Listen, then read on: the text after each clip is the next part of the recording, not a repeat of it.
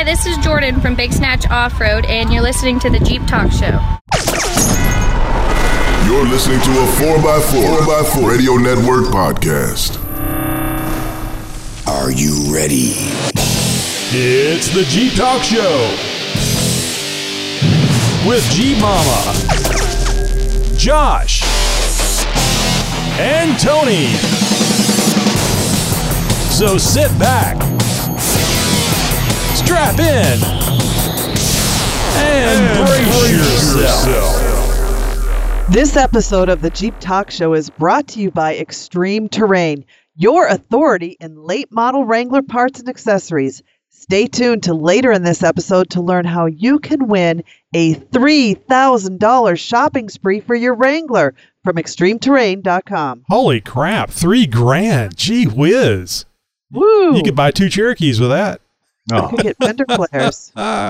Hey, you know, it doesn't matter if you've got a Jeep, you want a Jeep, or you've never driven anything but a Jeep. This show is for you. Josh, Tammy, and myself are here to inform and entertain you while we talk about Jeeps. Well, Tammy, the holiday season is upon us. Are you ready for it? I think so, Tony. All my shopping's done and all my trees are up. What else is there? Snow? Well, there's that. I was thinking more along the lines of, are you ready for those salty roads to bring back that rust? You know, that goes along with the snow. Yeah, no. Oh, no. I don't want that. But I think I finally got a handle on that, so it shouldn't be an issue anymore. Fingers are crossed. Hey, Josh, are you even there? You've been kind of quiet. Can you tell us what's coming up on this episode? Well, Tammy, I am here, and as always, and as Tony would always say, I'm glad you asked. We've got Gabe Warner from AeroX. He's back, and he may have a surprise for our listeners. You guys are going to have to stay tuned later in the show to find out more about that. This week in Jeep, we've got one of those feel-good Jeep stories to share, and what one woman does with her winning Jeep will absolutely blow your mind, trust me. And Tammy's going to help us breathe a little bit better inside of our Jeeps in Wrangler Talk. And we've got some listener questions we'll be answering. We've got some tech talk, and we've got some Nikki G for whatever that's worth. All that and more coming up on this week's Jeep Talk Show. Local Jeep news, national Jeep news, and news from around the world. It's This Week in Jeep. And This Week in Jeep is, of course, brought to you by Amazon.com. Hey, are you looking for a way to support the show? Just go to JeepTalkShow.com/Amazon, and a small fraction from anything you purchase using that link will go to the Jeep Talk Show. If you like what you hear or have gotten any benefit from what we do here, well, then please consider giving back. Hey, and thanks in advance. Well, I got a correction to make, folks. Last week, we broke a story about how FCA was going to be taking over an old facility in Detroit to make a new 3-row Grand Cherokee. And as I had stated, that this facility used to make engines for Mack trucks. Although this facility was an engine manufacturing facility, it was not making engines for Mack trucks. The 2 plants named Mack 1 and Mack 2 are built on Mack Avenue, hence the names, and my confusion in researching the story before the show. Listener Jerry was kind enough to point this out and help me make the correction. So thank you, Jerry. I'll add that he, at the end of his message, he said, na boo-boo. Yeah. He has been sending us some great pictures, though, yes, of some Jeeps. Right outside the FCA facility, too, I believe. They got some nice stuff set up there. Oh, beautiful. They've got 64 red Jeeps all out there. There wasn't that many, and one of them was a truck. It was clearly a Ram, but whatever.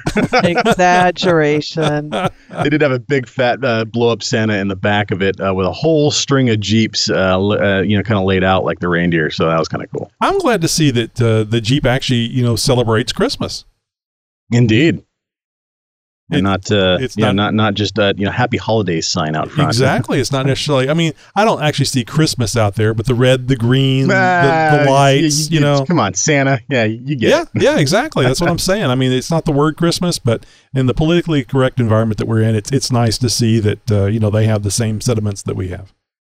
Well, this is also something nice to see. Now, we've heard about this on the horizon for years and years now, and it's finally inching closer and closer, little by little, to production. But what will it be, and what are we talking about here? Well, it's the first Jeep hybrid that's going to be going into production, and the first hybrid Jeep is going to be launched in early 2020. And reports are saying that it's going to be in the form of a new Renegade. Unfortunately, those same reports are saying that it won't be a U.S.-made vehicle either.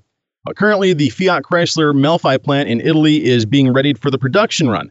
and pre-production copies will be made in 2019 before the final versions in 2020. Oh, and by readied, I mean the plant is getting a 200 million euro makeover and retooling to make all this happen. Pretty big deal, actually. The subcompact Renegade PHEV, as it's being called, a plug-in hybrid electric vehicle, will have a rear-mounted electric motor for the rear wheels and retains the normal front-wheel drive gas motor. Details about the PHEV Renegade's performance are scant at this point, but one speculator is saying that it might be similar to the Pacifica Hybrid. Comparing the two vehicles side by side, we see an immediate curb weight difference, which will have a massive effect on critically important figures like torque availability and, of course, range. Adding a battery and electric motor to a small SUV with established sales like the Renegade is likely going to be a good move for FCA. The gasoline-based model currently starts at around $18,000 and rises up to about $27,000 once fully loaded. And according to Edmunds, well, the current models of the Renegade get on average about 27 miles per gallon. With the plug-in hybrid, I can see those numbers going up substantially. You know, I don't know about you guys. I'm glad to see that this isn't going to be on the Wrangler, the JL. The Renegade kind of makes sense. It's a subcompact. It's light, et cetera, et cetera. So hybrid kind of sounds good for the Renegade. But for me personally, I'm not really interested in a hybrid vehicle unless it's impulse or warp drive. Now that kind of hybrid I can get behind. Actionless thrusters. Here we go. No, that'd be great. But I mean, hey, it's all got to start somewhere, and starting with the smallest fleet in the vehicle, well, it's really not a bad place to go. You cut your teeth, you kind of figure out what you're doing, and maybe move things up into the model lines a little bit more. And as we know, other models, not Jeep, but under the FCA umbrella, are obviously they've had that hybrid technology for a little while now. But retooling the facilities in the Jeep manufacturing plants to get that technology moved over to the Jeep platforms, well, that requires a lot of engineering and a lot of R&D, which we're going to see come to market here starting in 2020. So very interesting stuff. Aren't these batteries really not good for the environment? No, they're not. It's true. Because isn't there city over in, God, my son was telling me this, there's a city where they mine or whatever you call lithium-wenia. And the people in this town live to maybe 30. I forget what it is, what town it is, but I wouldn't doubt it. I mean, the technology, everything that goes into making an electric vehicle is absolutely horrendous for the environment. Right. I mean, from the manufacturing facilities that require gigawatts of voltage to actually run the assembly lines. And we're talking about the smelting plants to actually melt the metal and, form the metal and all that sort of stuff. And then we get into the actual battery aspect of it, which, yes, mining that lithium ion and actually making the batteries, producing all of those chemicals and whatnot, it is horrendous for the environment. So all of you Prius owners out there who think that you're actually doing something for the environment, well, you are. It's just you're doing the wrong thing. Doing the same thing we're doing, but sometimes worse. Absolutely. You're killing a whole city. So, Josh, any kind of I get the feeling, since they're going to be making this in a not in the United States, that really the market for this vehicle is going to be more in the European theater than it would be here. Especially, I think it was yesterday I got gas for $1.79.9 a gallon. So. I hate you. Still paying almost $3 a gallon or more in some places. But do you get that feeling that it's going to be made over there because it's really going to be used more over there? Well, now if you remember when the Renegade first came on the scene, it was debuted as a global Jeep. This is going to be the vehicle that Jeep produces around the world for the world.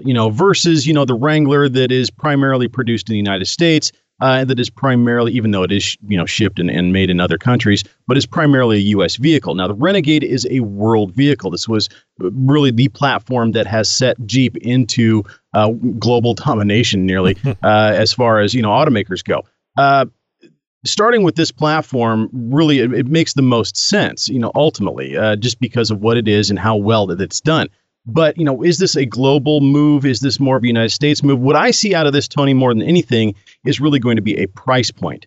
And when I see that this vehicle is going to be made outside of the U.S., but it's going to be offered here in the U.S., but it is a U.S. vehicle, platform. Well, I see massive tariffs. I see big price tags on this. This is not going to be an $18,000 rig, and I expect it to be in excess of even $27,000 for the current limited version of the Renegade. So I am really forecasting a rather high price tag on this vehicle, even though the gasoline version is priced well into the entry model range. Well, they are a very small vehicle, but shipping overseas, you got to use at least two stamps to get it. Right, at least for this envelope. Yeah.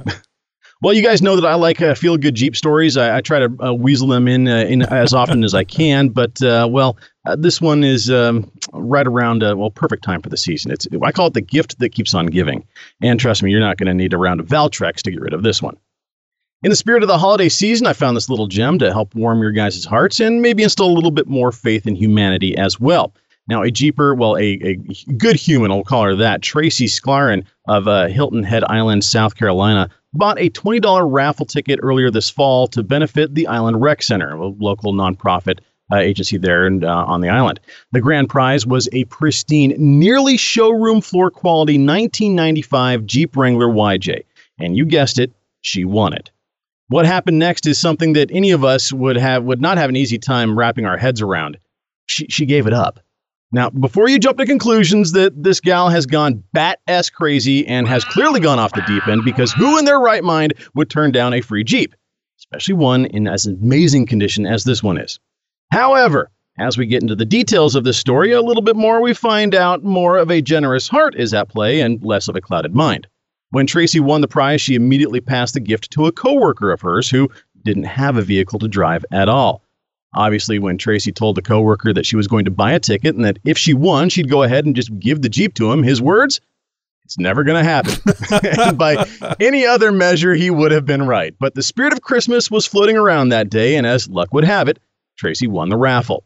And now Brandon Spann of Hilton Head has a bright red Jeep that, might as well be brand new. Sklaryn had bought the raffle ticket, then promptly forgot about it, as many of us would do when we enter contests. The drawing was to be held in September at the Jeep Island gathering of Jeep enthusiasts, but that got blown out by Hurricane Florence, and it was totally off my radar, Tracy said. Dave Peck, owner of a Low Country backyard restaurant, organized the Jeep Island event. And for 2 years, his business has bought a used Jeep to raffle off at this event, with proceeds going to a local nonprofit rec center. Now, here's where things get a little bit funny. Tracy said when she called her coworker Brandon Spann with the good news, the guy who said she had promised to give the Jeep to if she had won, he asked who she was. He had no idea. He had no idea who the woman was, and had clearly also forgotten about the raffle. There's got to be a catch, he said. He was thinking. Nobody's going to give me no Jeep, he thought. Sklaryn and her husband picked up Spann and took him to Dave Peck's house, where the keys and the title to the Jeep were turned over to him free and clear. What do you guys think about that? I mean, would we all own Jeeps? Now, this lady didn't own a Jeep. She clearly is well off and has vehicles of her own, isn't into Jeeping, but was doing a good deed. Now, for any of us who are Jeep enthusiasts, we probably wouldn't be as kind-hearted. I don't know about you, but I would have probably taken the Jeep and kept it. But, that's just me. It'd be really hard, especially it being YJ, and I don't know. It'd be really hard. I guess if you've got a bunch of them in your driveway already, it just I'd have to drive it around a little bit first. A little bit, right? At least a little bit. And it is red, Tony. So there's that. Yeah, exactly. Get rid of a black one and keep the red one. Tammy, what do you think about this? Yeah, I'm still trying to figure out.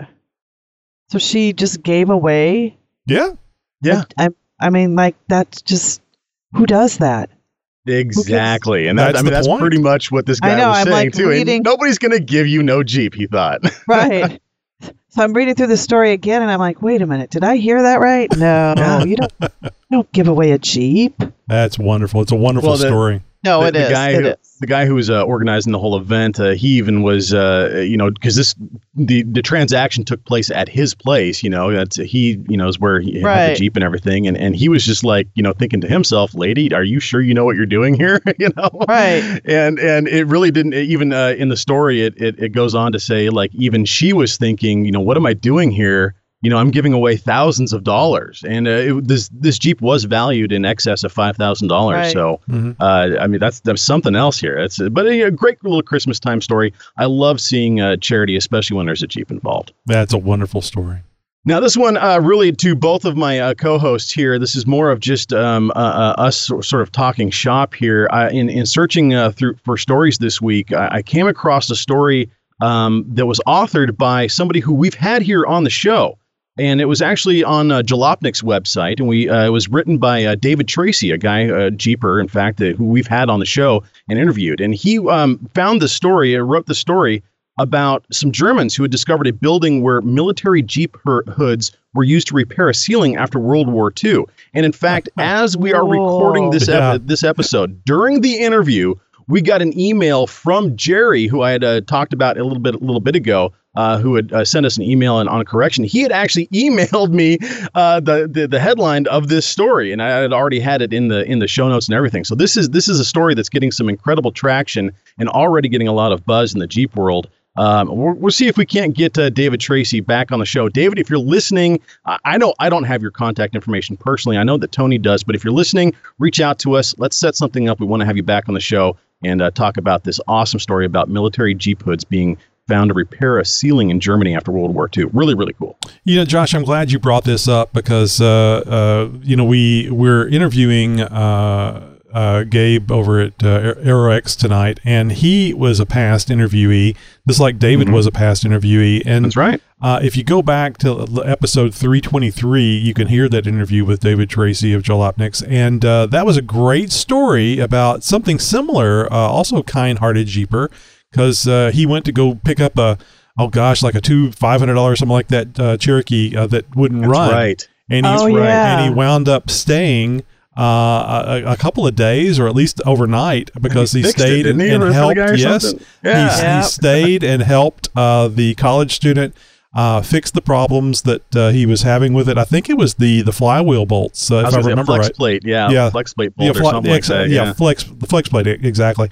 And he was able to get that Jeep back up and running, and he left with no Jeep, but a new friend. So that was a great interview. It was a great story. But episode 323, we got a lot of gems in our back catalog, and we're coming up to episode 365. So you know what that means? That means you could listen to an episode a day for an entire year.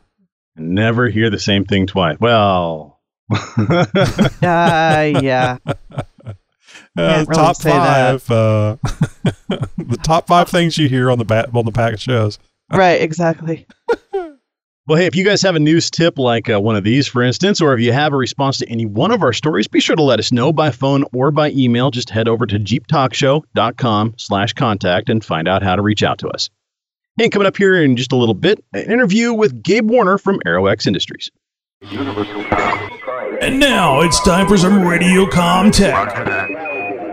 Hey, boys and girls, we're back with another ham radio segment, and we're going to be talking with Josh. You also know him as Hashnasi, licensed operator since 2007 as KI6NAZ, and he's a very enthusiastic ham, likes experimenting with all facets of amateur radio. And you can find Josh on social media on Instagram, Twitter, and Facebook as Hashnasi. Josh is probably best known for his fun and informative videos on YouTube, youtube.com/HOSNASI. Hey, and if you want to ask Josh questions directly, just do a search for Ham Radio Crash Course. Josh, thanks for being back with us this week. All right, this week we're going to be talking about where do I start? Josh, I want to get a ham radio license, but I don't know how to get started. So the good news is once you know a little bit of information, it's really easy to get your license. So we put out a series of videos over on the Hashnasi YouTube channel. We did all the chapters in the book that Gordon West produces on getting your license. So there's some technical details there, a lot of how-to, a lot of safety, some FCC license stuff. But really, the test questions are very easy. There are some other websites I'll mention, the ARRL, Alpha Romeo Romeo Lima. They have a website for where to find a licensing location, because it's a test you have to take in person, and training sessions if they exist in your area. And those are usually put on by local ham radio clubs. So another good way to get started is find a local ham radio club, and you can use the ARRL website to find those as well. And that'll give you a great starting point. And what I recommend is you do a little bit of everything. You find a club, you watch my YouTube videos, you watch all kinds of YouTube videos, you find something that makes you interested, and then you just keep going. And eventually you'll take your test and you'll be a ham. From that, I just have one question, Josh. What if you don't have a local club? I mean, I'm sure there's people out there that either can't find it or don't know of one. Is there any other way about getting a license? Ooh, so that's a really tough question. The answer is yes, there is. But the FCC, at least, and we're talking about the United States here, other countries have different rules. Right. The FCC pretty much mandates that the people who offer the test, the people who give the test, the VECs as they're called, they have to be able to like watch you via video camera, like a live stream kind of thing. And that's really up to the VECs and the club or whatever that's putting that on. There's very few instances of someone taking their amateur radio license test in a format like that. Almost all testing is done in person, usually related to a club or somewhere close to a club. So generally people drive out to a club to get their license, and then I don't have to worry about it. Yeah, it makes sense. Well, that's great. I didn't even know that you could do the streaming thing. But again, it's up to the examiner to make that call or not. But it's nice to know that it's a possibility. Yeah, we have one person on the Ham Radio Crash Course on Discord who has some health problems. They're kind of stuck in a bed for a while, and they've actually reached out to a local club to try and make that work, and it's been difficult making headway in that area. All right, this week we found out where do I start. Next week we're going to find out what do I study. Josh, thanks for being with us. Absolutely, thank you. Hey, coming up in Tech Talk, we'll be answering a listener question about roll bars and sport cages. You're listening to a 4x4 Radio Network podcast. Oh, you most certainly are, you lucky listener, you. And if you didn't know about the 4x4 Radio Network already, well, I encourage you to head over there right now. Just head over to 4x4radionetwork.com, all one word. And you're going to see a bunch of stuff there. It's all podcast, all audio, and it's all off-road. And we've got something for anybody, regardless of what you drive. We got something for, well, we got a 4x4 podcast there. The Center Steer podcast is there as well. Trail Chasers is back and putting out some new episodes. And we've even got the On the Trail podcast as well. A little something for everybody over there. Once again, 4x4radionetwork.com. Go check it out. Yeah, Cody and his brother-in-law are really cranking them out. Love seeing that. Love hearing more from Trail Chasers podcast. And, of course, Dan's back from Alaska and a little bit more stable work duties every day. So they're generating more episodes as well. So really happy to see that. Shut up and listen. Shut up. So shut up. You don't shut up. Shut up, Shane. Hey, shut up and listen. It's time for Wrangler talk. It's time for G-Mama. So, I know you all know, Tony and Josh, that I have a YouTube channel. And I do a weekly video. I call it Jeep Mama's Garage. And I like to do, like my top 5 or some how-tos, or I share my off-roading videos. Well, this past week, I usually post them up on Sundays. So last week's topic was the Jeep black hole. 5 things I didn't know when I bought my Jeep. Now, typically, well, first, the 5 things that I didn't know when I bought my Jeep, and you can watch it to get more details on this, was, that there are drain plugs in the Jeep. You can drive a Jeep without your steering stabilizer. That there's a firewall in your Jeep. And I hooked up my aftermarket lights to the wrong spot on the battery. I didn't know there could be a wrong spot. And I talked about the black hole in my Jeep. And this is, well, first of all, I got tons of responses to this video. And what surprised me, one, on this video is typically when I post a video, the views for like maybe a week can be anywhere from 300 to 1,000 for a week to 2 weeks. This one has been, Sunday, Monday, Tuesday, Wednesday, Thursday. It's been up for 5 days and I'm already over 5,000 views, which I don't know why this one is, but anyway, which means I'm getting tons of comments. And I just wanted to share with you I learned something else because of this video that I had no idea about. Or I think this is true. We'll see. So one of the responses, I found the black hole after learning Jeep does not install cabin filters at the factory. What the heck? Gotta love YouTube. Found a video on how to install it and discovered all that room behind the glove box. So that's the black hole. I kept losing stuff in my glove box, and I'm like, where is it all going? And somehow I figured out that you can take it out. And there's this huge area behind it that I had no idea. And I found my sunglasses and napkins and some Jeep Talk Show stickers and a purple D-ring, you know. Yeah, exactly. Never a pair, but one sock. Right. Exactly. That's where all the dryer socks are going, folks. Anyway, so this YouTuber gave me that message about these cabin filters. I'm like, what the hell is he talking about? So I said, what are cabin filters? And so then another person responded and that it's an interior filter behind the glove box. And I'm a little hesitant to believe people just because of Tony likes to play these little Henway jokes on me. And I'm like, are these people, because I have never heard of this before. Yes. And somebody else made a comment that I'm pretty much an idiot because I didn't know about the firewall, but it is what it is. I'm not very familiar with vehicles, or I wasn't. So anyway, I thought these people were playing a trick on me about these cabin filters, these air filters, but I'm pretty sure it's true. I'm still a little leery, but I think Josh made me feel a little better that yes, there are cabin air filters, and it's a feature found on most late model vehicles. And what it does, it cleans the air that comes into the interior of your vehicle through the heating, ventilation, air conditioning system, and it catches the dust, pollen, and other airborne material that can make riding in a car unpleasant, particularly if you have allergies or respiratory problems. Now, it's recommended when a cabin air filter should be replaced. It varies by the manufacturer. Some say 12,000 miles or 15,000, others longer, and how often can depend on how much you drive and where you drive. So, check your owner's manual to see their maintenance schedule.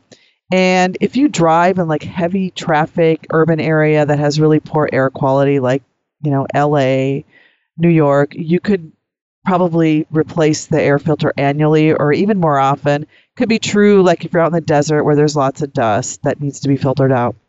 So there are signs that you need a new air filter. They are reduced airflow through your climate control system, such as when you crank up the fan too high and you get a noise. Another is persistent bad odors. Even if you don't have these warnings, however, you should have the air filter checked at least once a year. And you may be able to do it yourself. There's videos on YouTube, of course, that you can see how to do this. And most of the air filters are located behind the glove box and are easy accessible by freeing the glove box from its fasteners. And there should be instructions in your car owner's manual. Some air filters may be located under the dashboard, not easy to reach, or under the hood where the fresh air enters the climate control system. Now, there's air filters you can go online, and they're anywhere, they're not that expensive. They could be more money at dealerships. So you could save money by replacing it yourself at a parts store or places like cars.com or rockauto.com and doing it yourself. And I haven't had a chance to go take my glove box out again to see if I can locate the air filters. But the guy who commented on my YouTube video said he didn't have any filters in his Jeep. So I'm going to go check to see if there's any in mine and see if I need to replace them. So I learned something else 5 years after being a Jeep owner, actually 30 some years after owning a car. I had no idea there was even such a thing, or everyone's playing a big trick on me. So. They come in menthol now too. Oh, hush. Jeez. It makes sense though. I don't know anything about air filters in new vehicles. I don't have a new vehicle. But you buy air filters for your home, and they make air filters that are specifically made to get rid of pollen and all the or many of the allergesics, so that it makes your quality of life better in your home. So it makes sense that any Jeep that comes with a seat warmer would also have an air filter. Exactly. Most Wranglers don't have air filters. I know that my 99 Cherokee doesn't have an air filter. Most XJs did not have a cabin air filter as well. They are in the newer Jeeps. I believe the 2007 models and up have them. But if you've got a 97 to 2006 Wrangler, you're not going to have it. Chances are, Tammy, the guy who was responding to you on YouTube or whatever, saying that his Jeep didn't, have one, likely he's got one of those years. Right. And it's funny, another person commented how you talk about the certain years. One of the other comments was, my Jeep is not a Jeep, it's a van. Anything over 2006 because Chrysler Fiat. And he's going on and on. And I'm like, I just ignored. I said, you have your own opinion, whatever. So... Anyway, that's good information out, and definitely if you're not familiar with this sort of thing, because most people are familiar with the air filter, the primary filtration device for the vehicle's air system, but that's for the motor. But you're breathing air as well, and it wasn't until the last 10 years or so that they kind of got the idea that, hey, when you're in your car, you're not exactly breathing clean air, especially if you're stuck on an LA freeway, or you're the 27th Jeep in line in an August trail run out on the mountain, and it's going to be a little dusty. And good thing you mentioned that, about like wheeling in the desert or in dusty climates and whatnot. In fact, a single day of dusty trails can ruin your cabin air filter and your vehicle air filter. So if you wheel a lot in dusty climates and you've never changed that air filter and you've got a newer Jeep, or any other kind of vehicle for that matter, you might want to consider taking Tammy's advice and checking it out. Give you dark colored boogies too. Oof. Oh. Tammy, I'm glad you mentioned the firewall. Let me give you a little, mainly for the listeners out there, but let me give you a quick little way of thinking about that. Josh, you can jump in here too. The firewall is meant to protect the passengers, the driver and the passengers of the vehicle. So anything that's hot or could catch on fire, or an electrical thing that could get very hot and catch on fire, or a hose that could pop, like for the engine cooling system, that firewall is meant to not only protect you from fire, but all those baddies that can happen. So, and also too, high current electricity. That's why we recommend using relays whenever you're switching on and off high current items, like the older lights. The LEDs aren't so bad, but the older incandescent lights used to be quite high in the amperage, and you really didn't want those amps just right there at your knee on a switch that you could actually get your skin on. You put that relay in front of the firewall in the engine bay, and it helps protect you and the other folks in the cabin. So that's what that firewall is there for, is to separate you from the bad stuff that can hurt you. It also plays a very critical role in your crumple zone, your front crumple zone, for a forward-facing impact, any kind of an accident where you're running into something or somebody's running into the front of you. That is basically the final barrier before the engine starts going into your lap. So that's the firewall, and the A-pillars are some of the strongest components in the vehicle, as it is the first line of defense in an accident to protect the passengers. So a lot of engineering goes into that. And one of the reasons I mentioned the firewall and the things I didn't know is I had to wire up my aftermarket lights, my Roxium aftermarket lights. And the directions said you had to put your cable through the firewall. And I'm like, what the heck? I know There's no wall of fire on my Jeep. It's perfectly fine. Right. I know what a firewall is on the computer anyway. So, hackers can't get in. So but I was like, where is it? And I'm like looking all over, and I'm like, so I go on the internet, and I'm like, actually, I think I went on a forum no. Yeah, but no, somebody was really nice, and him and I are still friends to this day. He's like, don't panic. just go, take this thing off and do that. And actually, if you check out my video, if you don't know how to get to the little hole where you can put the cables through, you can go onto my video on YouTube and see where it is. You just pull the everybody go and look at Tammy's video of how to hook something through the little hole. Find the little hole. There you go. I need the gong sound that I can play on the thing. Thinking about if you want to put something in the hole, go to my video. Go watch my video. Good times. Anyway. Good times. Oh, lots of good information there. You were mentioning the views on your YouTube videos and how it just doesn't make any sense. Just brag. I know. I saw. I've been watching the YouTube videos. You know how you kids like doing that. And I saw this one YouTube video, and I've just kind of started noticing the number of downloads. I saw a YouTube video, seriously, how to find the bad light bulb in your string of Christmas lights. It had over 1 million views. It just doesn't. It boggles my mind. You just never know. You people will watch anything, won't you? I know. Anyway, we digress.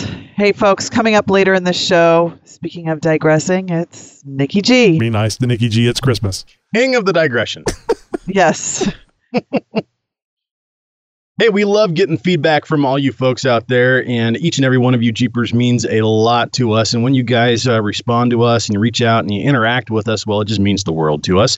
And, we got some reviews, and you guys can leave us a review any number of ways, on Facebook, in fact, on YouTube, even on, iTunes, Stitcher Radio, any of those places you can find the Jeep Talk Show. Typically, you can find a way to leave us a review. And we got one from Facebook this week. We have a Robert C. who recommends the Jeep Talk Show. In fact, you can actually recommend something on Facebook now, and we got a recommendation from Robert C. And he also says, great information, cool tips, and amusing. Don't miss it. I think he was more excited. Yeah, I think he was more excited when he said, "Don't miss it." It was like, don't miss it. No, I'm missing some punctuation there after the word "it," so I'm going to assume that he was very lackluster. I'd like to assume otherwise. Okay. Thanks again, Robert C., for recommending the Jeep Talk Show on Facebook. And, of course, you out there listening to us, if you have already friended us on Facebook, well, be sure to check out the new recommendation feature and, give us a recommendation, would you? Well, hello, Jeep Talk Show, guys. This is XJ Jake calling. It's been a while, but I've been listening to the podcast, and I'm listening to last week's podcast about Tammy's adventure in New Orleans. Oh, geez. So, apparently she got some beads, and apparently some guy made her lift both of her shirts up, shirt and bra. But my question to her is, did he lift up his bra when he lifted his shirt? Oh. Or did he not? The second part, this fireball shot that you did, if you think that's bad, you should come to Minnesota. That's pretty standard procedure for taking a fireball shot. And you should consider yourself lucky, because normally we have to pay extra for that type of action. Have a good one, guys. Talk to you later. Good hearing from XJ Jake. Yeah. He does not have a Minnesota accent. It comes out in the vowels a little bit every now and again. You can kind of hear it a little bit, but yeah, you're right. I'm not that familiar with that part of the country. But I love hearing from XJ Jake. It kind of sounds like a Wisconsin accent to me. Yeah. Don't you know? Yeah. That's where I was born, in Minnesota. So I haven't had a fireball shot in Minnesota. So XJ Jake, next time I go home, I will be doing that. But I'm not going to pay extra. No, something tells me you won't. No, just give me the fireball. Yeah. So should we? Because Jake has been a long time fan of the show, and he's called in a number of times over the years. Should we hook Jake up a little bit? I think so. Nah, I mean we don't need to do anything from this guy. He'll call in as many times as we want him to. We don't have to give him nothing.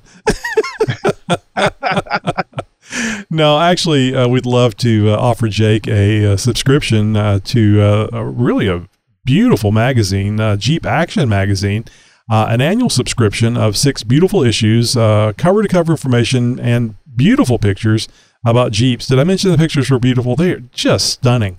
The magazine talks about Jeeping and the Jeep lifestyle. And a big thanks to Bid Davidson, editor at the Jeep Action magazine, for making this possible. So be sure and visit their website at jeepaction.com.au. Yeah, AU as in Australia, because it is an Australian magazine, 15 years in publication, although it's maybe 16 by now. And a lot of big Jeep fans down there in that tiny little island called Australia. Oh. I told, it's funny, Ben has started riding his bicycle, and he posts up on Facebook about how many kilometers he rides his bike.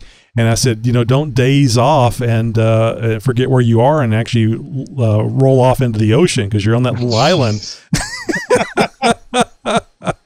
Pretty sure he doesn't have to worry about that too much.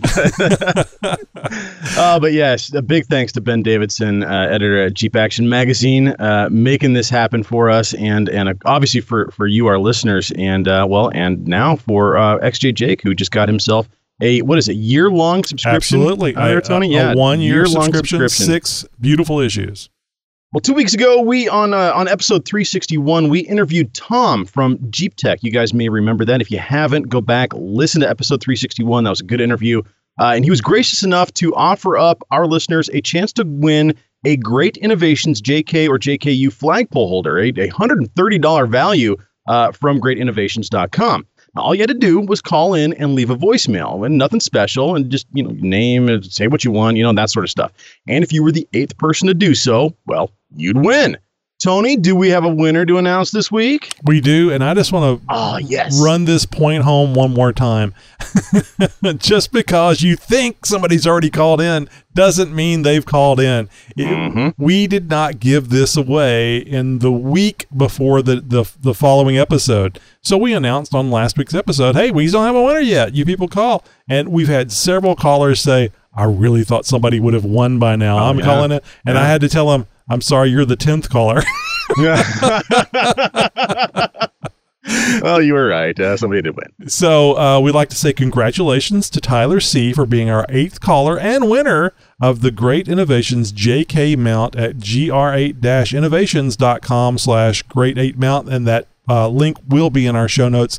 So if you didn't win, you can always go over there and get you one, You got to get one soon. I mean, are there? I know there's 4th of July. People love flying flags. Is there one for New Year's, Christmas? Oh, probably. I mean, everybody's flying flags for everything nowadays. But no, seriously. I mean, I've never seen more flags on Jeeps than I have this year. So I mean, it's more than just a fad. It's more than just a trend. It's something that belongs. And really, a Jeep with an American flag is just like peanut butter and jelly. Come on. Yeah, very true. And with your Aero-X insert for your light bar, like a flag or something, and a flag on the back, it'd be a perfect combination. Oh, getting a little ahead of ourselves, but I think you're onto something there, Tony. That's all right. We've interviewed Gabe before. I know what he's got. Once again, congratulations to Tyler C. for being our 8th caller and getting that Great Innovations JK flag mount holder. So really cool, and always great to produce another winner. You got tech questions? Boy, do I ever. We have answers. Oh, that's good, because It's Tech Talk with Jeep Talk. Yahoo! Well, Johnny K wrote in this week, actually last week, and he asked us a question about roll bars. Well, kind of. He says, what's the difference between a roll cage and a sport bar? Which do I want for my weekend wheeler that is also a daily driver? First off, big thanks to Johnny for taking the time to write in. We've been getting a lot of weekend wheeler rig questions in lately, and, well, that's just great. It's nice to see Jeepers staying active with their builds in the off months. And first off, really, Johnny, there's no real hard and fast official definition outlining specific differences between the two terms, which is partially why the terms are so confusing to some people. Generally speaking, a roll cage is a welded together or sometimes bolted in piece of equipment that was designed as a single unit. Even though it may have many bars and joints and parts to it, it all works together as a single unit. A sports bar, however, is a place where they have a lot of TVs and serve nachos and beer. No, I'm kidding. A sport bar is an add-on piece to an existing roll bar or roll cage, but people also use the term sport bar to refer to a factory roll bar with a single B-pillar hoop and spreaders that go towards the front or back, or sometimes both. To further muddy the waters, we're going to confuse things even more and say the sport bar is also a marketing term intended to deflect liability, as the term roll bar implies rollover protection. Many years ago, a fellow Jeeper of mine had purchased a quote unquote weld-in cage kit from a very well-known brand that has a sticker noting the light bar was not intended for rollover protection. Nowadays, in our highly litigious society, the terms roll bar and roll cage carry a lot of liability with them for the manufacturer, which is why many avoid using the terms altogether. Trust me, go look it up. I'll give you a few minutes and you'll see. No matter the term used, there are lots of options on the market, particularly for our beloved Jeeps. Some of them are very good and some are a little sketchy, so it's up to each wheeler out there to do proper research and comparisons and make a sound decision based on needs, usage, and of course, budget. One thing I need to point out though, and this is kind of important, that regardless of whether you go with an add-on piece or you go the full cage route, the same principles apply. In the case of our Jeeps, well, we generally like to operate on the assumption that any addition to the factory stuff is going to be better than nothing, especially for you pre-TJ guys out there. It goes without saying that welding cages are generally going to offer better performance, more protection, more features, and more design options than bolt-in systems. But that's not to say there aren't some manufacturers making some pretty good bolt-in kits. One such company is Rock Hard 4x4. Now, they've been on the scene for many years, and I know for a fact that their products have saved the life of an XJ driver or two over the years. That being said, the weld-in options may not be the best bet for you, and here's why. The strength and integrity of a weld-in kit is largely, if not entirely, dependent on the skills of the person doing the welding and the equipment that they're using. Imagine just how strong or reliable that cage is going to be when welded by Chucky, the tweaker down the street with the Harbor Freight welder and no mask. Well, just because it's welded doesn't mean it's strong. So unless you or a buddy of yours is a qualified, certified welder, it's best to have any roll bar welding done by a professional. After all, we're talking about the life of you and your passengers that might be at stake here. That's why a bolt-in cage might make more sense and be a little safer for the average do-it-yourselfers. Okay, let's get into some numbers. After all, that's what we're here for, isn't it? Here's what you want to look for. 1 3/4 or 1.75 by 0.12 or 120 wall DOM tubing. This is going to be suitable for most non-competitive roll cages. Pretty much means about 99% of us out there. Now, if you're into more competitive wheeling, or you're starting a race team, or you're into some serious off-road rock crawling, that type of stuff, well, then you may want to consider stepping up to a thicker wall DOM tube and maybe go in with a larger diameter and stick with the 2-inch diameter stuff. Crossbars and triangulation is critically important to overall cage strength, so the more of that you see in the design, the better it is. Bolting a cage to the floor of your Jeep is better than no cage at all, but whenever possible, you want to look for a kit that ties the roll cage directly to the frame. Another suitable tie-in option, if that's not available, would of course be to something like an exo cage, or at least to other body armor. This is to help spread the loads encountered during a roll, God forbid there is one, and will result in less vehicle damage overall. Okay, here's a question that many of you might be asking at this point. If cages are more or less meant for the extreme, worst-case scenarios or competitive wheeling, then why would your average weekend Jeeper want a cage for a daily driver? 2 words. Murphy's Law. 2 more words. S happens, or more accurately, accidents happen, and they can happen just as easily with a weekend wheeler as they can with a hardcore trail rig. So here's my bottom line to Johnny and anybody else listening who's thinking about a cage or sport bar for their own Jeep. First off, forget ever using the term sport bar. It's just too damn close to sports bra, and that doesn't sound very Jeepy or off-roadish in the least little bit. Now, in all seriousness, just try and go with the best cage you can afford. Regardless of what it might be called or who makes it, ultimately, it's going to be better than nothing at all, and you're going to be safer off and more protected than you were before. Now, I think the sports bra bar is supposed to be a crumple zone. I mean, it's just to be able to protect you in a rollover, but it's meant to be crumpled up. So if you put an honest-to-goodness roll bar in there that's heavy, thick DOM tubing, you may be able to use it more than once. Really, that roll bar should not crumple. I mean, the factory one likely will. That's what I'm saying. I'm sorry. I thought you were saying the sports bar is the one that comes with the Jeep.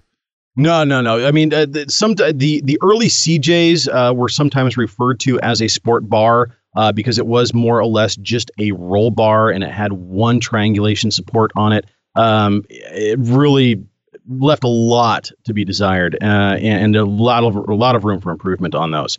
But ultimately, the factory stuff is going to be what I would consider the bare essentials, and it may or may not save your life, and it certainly has a lot of room for improvement. And that's why you see so much aftermarket support for roll cages and sports bars and other aftermarket support to increase the strength of your cage or your roll bar in your Jeep. Very, very important. We hear about rollovers all the time. In fact, we've heard about a couple of deaths this year alone from rollover accidents. Very tragic and ultimately preventable, especially by a small investment by putting in a sport cage or a roll cage of some kind, even if it is custom designed or an off-the-shelf unit. Something is better than nothing in any case. Oh, and I will add that not only is it important who welds it, but where you weld it, because just because it's a weld-in cage doesn't mean that it's on something that's nice and thick and sturdy. It'll fold up on you if it's not put someplace. And that's especially true if you're driving something that is a unibody that doesn't have a frame. That doesn't mean that somebody's going to weld it properly if you have a frame, because they may not weld it to the frame. Sheet metal is only going to hold so much. Well, and I've seen these cages, somebody bought a cage from a buddy who cut it out of his Jeep and he more or less made it fit into his, or I've seen these off-the-shelf versions that more or less just bolt into the floor. And the moment that you rock that Jeep up against a rock face, well, guess what happens? You're going to start bending stuff. You're going to start, tweaking some metal. Mounts are going to get shifted a little bit. It's not going to be square anymore. It's not going to be straight. And if anything, it may even shear off a body mount. So, it's critically important that if you are getting into some serious wheeling and there is a risk, I'm talking about, serious risk of rollover because you are in massive off-camber situations or in some serious terrain, then you want to be looking at a very well triangulated cage that ties into the frame because of the risks involved and because of what can happen if you do shift, flop, or roll over and end up on your side, or worst case scenario on your top. So, Tammy, you were really active taking your Jeep off-road. Have you thought about a roll bar or roll cage for yours? Yeah, I mean, it would be really nice. It would cost a lot of money and take a lot of downtime to get it all installed and everything. So maybe someday down the road, but I got to pay it off first. I will say for Tammy and anybody else that may be in her situation where you've got a Jeep that you're doing some modifications to, it's not quite paid off yet, but you're getting into some more serious modifications and more serious wheeling.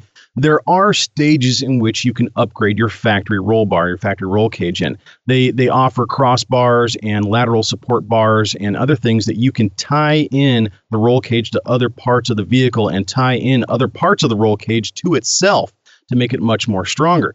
And this also gives you ability to mount other storage options, give you another place to mount a fire extinguisher or a shovel or a high lift jack, something like that. A new crossbar across that roll cage. Now suddenly you have a lot more storage options as well. Good place to put your CB too. There you go. Boy, anything that you have to add? Maybe you have a question for Tech Talk. Well, just jump over to jeeptalkshow.com/contact and send us a message. Who knows? You might have your question answered here on the show. Where do you listen to the Jeep Talk Show? What are you talking about, man? Where do you listen to the Jeep Talk Show?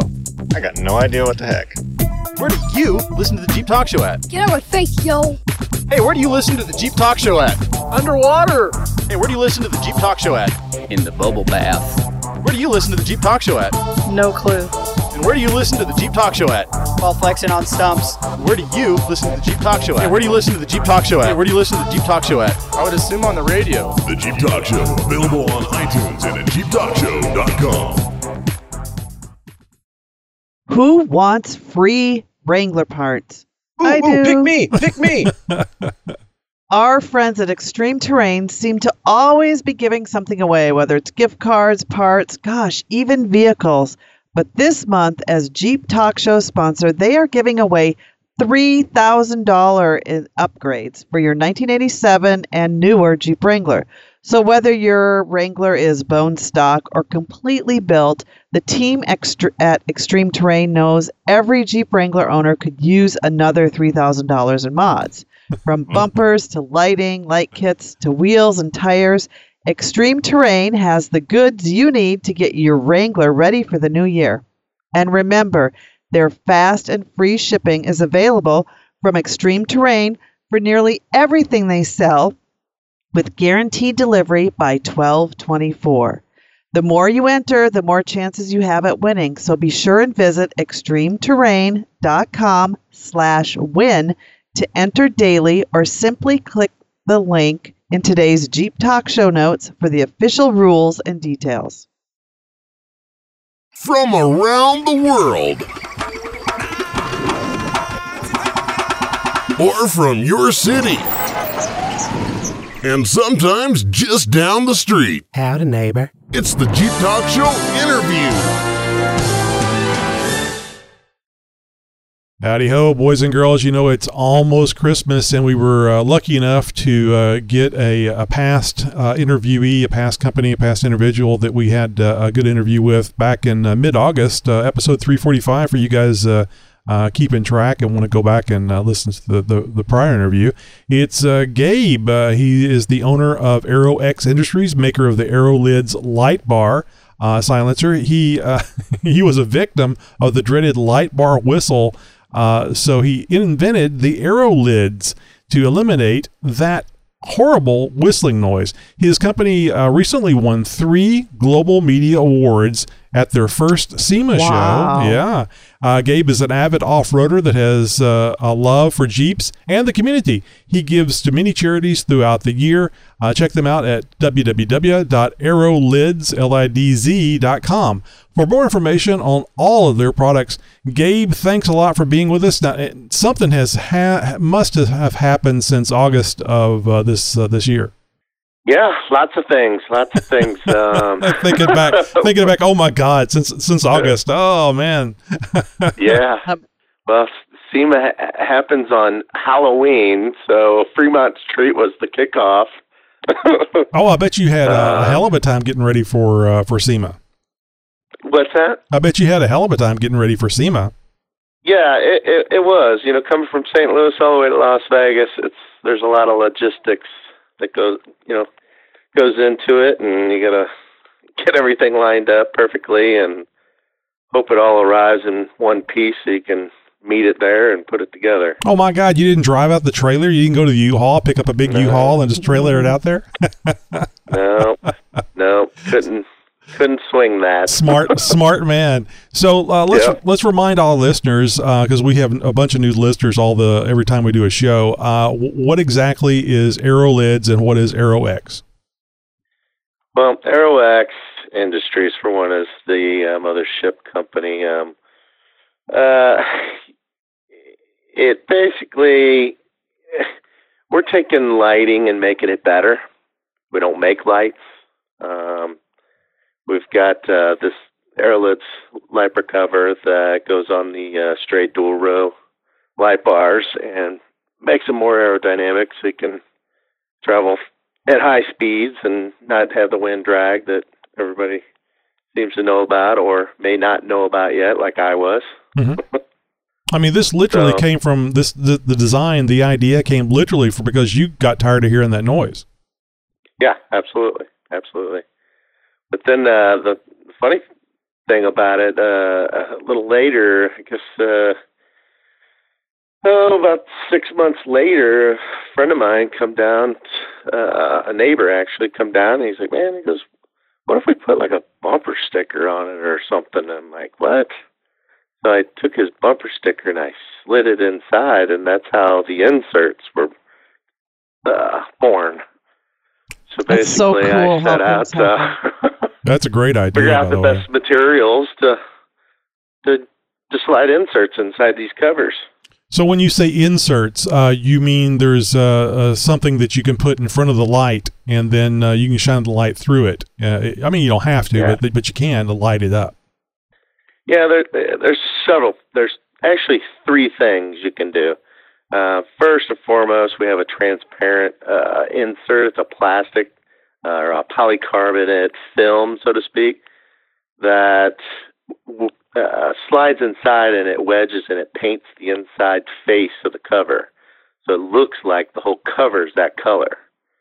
And when you turn your lights on, you can blow out green, red, blue, black light, whatever. And then for the street legal approach, we have a black. Yeah. A black insert. And you can slide that in there, and that'll appease all the police out there that are cracking down on people running their light bars during the day, blinding people in night. So, and then the third one is a translucent insert, plastic insert, and it's UV printed to where when you turn your lights on day or night, it backlights an image, be a Jeep Club, design name, flags, you name it. It's printed on there, and it's a great marketing approach for your company. Oh, I bet. So, can you get custom? Like, I could call you up and say, "Can I get Jeep Mama?" No, we're not a custom shop. What we do, we try to get the most common and most popular designs first. But we do have an option. We have a blank white one that is translucent. And what you can do is anybody that has a Cricut or, that's a vinyl cutter. Right. Or you can go to a local vinyl shop. Everybody knows a decal guy. Yeah. Well, right. Exactly. Most Jeepers put do. Their own decals on the white insert, and then they can slide that inside of the light bar, and it will illuminate that vinyl. Oh. Or, even better yet, say you put black letters on that white insert, you can couple it with one of our transparent colored inserts, which is we basically have the rainbow. And say you had the black letters of your favorite Jeep Club or your Jeep name or whatever. Jeep Podcast. You put that on the insert, and you put the red transparent insert on top of that, okay? Then you slide them in together, flip the light on. Now the black letters hold the light back and allow the light to come through the white insert, and it glows the red. Mm-hmm. You know what I'm saying? Like a lit up red sign with black letters. Yeah, there's really no, that would be really end cool. to be able to do it. I think it is. And I mean, we got so many people just creating their own and coming up with cool ideas. Tammy, I think if you did red on one side, blue on the other, and had a little black insert in the middle that said Popo, it would be really good. You could just flick it on and off. I'd be getting tickets left and right. Absolutely. Or the upside down letters, flip me over. Yeah. Right. No, exactly. So surely you've heard from people, maybe not, but I'm going to ask anyway. What do they get away with the police? Can some people, have you heard anything about them running the inserts and running this thing at night and not being bothered by the police? Well, let's start with this. I was down at Crystal Beach, Texas for the Go Topless Jeep event down there. And I seen so many people pulled over because of their light bars on. Oh, wow. Literally on the beach. And there's 20,000 people down there on this beach going up and down while the cops are trying to pull over anybody they can. Well, we rolled down with 7 Jeeps with our covers on. We had American flags, we had Texas flag, and the cops waved to us. Yeah. Oh, wow. And your lights were on? It's a safety concern. If you're blinding people, they're going to give you a ticket. Yeah. It's common sense. So you guys had your lights on, but you had the inserts in, so it wasn't as bright. Correct. Blocks all that light down. So we're not saying the police won't pull you over, Correct. but you have a better chance of it I not am going happening. to say, I will go out on a limb. They will not pull you over if your light bar is covered with an Aerolids and it has a black insert in it. That's very true. Because it blocks 100% of the light. Now, I will go out on a limb and say that. Yeah. That makes sense. Do you see a situation with a heat buildup whenever you have these inserts in, especially with the black one? Oh, no, not at at all. Excellent. That's it's great. open on the sides and in the back, and that's where all the heat fins are. Yeah, I mean, I know that the LEDs are traditionally not a heat generator, but when you start getting up high in the wattage and a bunch of them together, they do warm up. And, of course, like you just said, it has the heat sinks on the back, which I believe is really the main cause of the whistling. That's correct. Yeah, you get the whistling from the heat sinks, and then the flat face, you get the howl and the deaf tone in your ear. And the biggest thing that I had no idea that I was even fixing is the soft top flap, the drumming from that stock soft top you get from Jeep. I haven't had any problems with the best tops, but something with that stock top, the rag top, it's just not as stiff, I guess, or it's not a lot of sport there. Tammy, this is a great thing for you, because now it just tells you that if you are going to go get a light bar for your Jeep, you don't want all that buffeting noise of the top jumping up and down because of the airflow going over the light bar. You need to get a light bar and an aero lids. And the white translucent, so I can put my own sticker in. So let me go find some more guys. Legos. We need to put the Jeep show on a light bar cover. That's what I'm saying. Hello. With both of your faces on each end. Oh my goodness. Yeah, that would be a sight, right? The cartoon character. I have this vision in my head. You've seen those memes where they show how the tattoo of the person doesn't really translate between the picture and what they have on the person's arm. I get to see the same type of thing on the light bar. What is that on there? That's horrible. Those people dead? Is that why it's on there? We got some cool things coming out, guys, and we got some Christmas inserts that are on the market right now. We had one design with the Christmas bulbs, Christmas lights. They sold out in maybe a week and a half.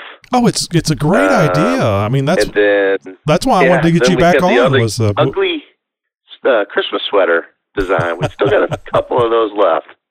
Oh, that's funny. Yeah, I mean, this is one of the reasons why I reached out to you, because I saw that Merry Christmas light bar on your Facebook page, and I thought, well, that's a brilliant idea. Everybody wants a Christmas thing. They put a wreath on their Jeep, and they're stringing lights and stuff. You need to use the light bar. My God, you got this big light bar, and you don't use it for anything ever, so this is perfect. Yep, day or night, daylight running lights is what we call them. Now they can see you coming. I think it'd be cool, especially for the Uber, to get one in yellow that said taxi. Hey. So what are the inserts made out of? $1 million idea. We come up with $1 million ideas here, Gabe. Yeah, so we got some really cool stuff. I got a really good artist in my pocket. So he's a 3D artist, and we're going to do some pretty cool three-dimensional stuff here pretty soon. So it'll look like something's flying at you when you turn it on. Let's just say it that way. Oh, that's neat. That'll be cool. Do you have to wear 3D glasses, though, to see it in 3D? No, it's all optics on the light. So it all depends where you put the light and the accents. It just gives you that appearance that it's three-dimensional. Definition. So, Gabe, I'm curious, what's your background? You can't be just somebody that came up with this idea, like, damn, that thing's making noise, let me try to fix that, and let me build a company. You must have had some sort of company background or inventor background or something prior to this. Well, I went to school for an art degree. I quit and I took over the family business as an electrical electrician. And so I've been working with lights and LED lighting all my life, or not all my life, but lighting in general. Right. And, from there I ran, a business through the crappiest times anybody can run a business. So, I got... Well, that's a great teacher. I learned a lot, School of Hard Knocks, and, you just like anybody else does. They find something they're passionate about, and you gotta get out there and make it happen. Oh yeah, absolutely. Don't pass you by. Somebody else will make it happen if you don't. Now we've talked about the inserts and stuff. Let's go back to the main thing, your bread and butter here, the thing you really invented, which is really the cover that goes around the light. Because there may be some people out there that are not familiar with the Aerox Industries or the Aero lids. Can you give them an idea of what this thing is that stops the whistling? Yeah, so it's a polycarbonate plastic, clear or smoked. It's shaped like an airplane wing. That's the best way I can describe it over the radio here. It basically opens up like a clamshell. Now, if you can imagine putting something inside of a clam that was a little bit bigger than the clam could completely close, it wedges itself in there, and it's got these ribs inside that bite down and hold the top and bottom of the light bar the whole entire length. So it gives it a curved face to cut through the wind, and then it wraps around the back to cover up the fins so the air coming up your windshield underneath doesn't affect the whistling of those fins. So basically you can stretch it open from one side of your vehicle, one person application.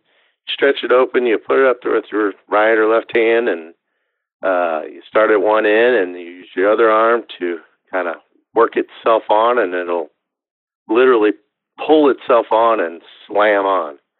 It won't break. You can stretch it open to strong as you can. I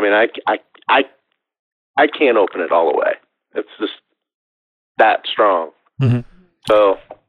So it's clear plastic. It's kind of like a C thing, or if you maybe not C, but basically it's open in the back. Your hand, Yeah, cup your exactly. hand like a little puppet. Right, and it just snaps onto the front of the light bar. Actually, kind of goes around the top and the bottom, and I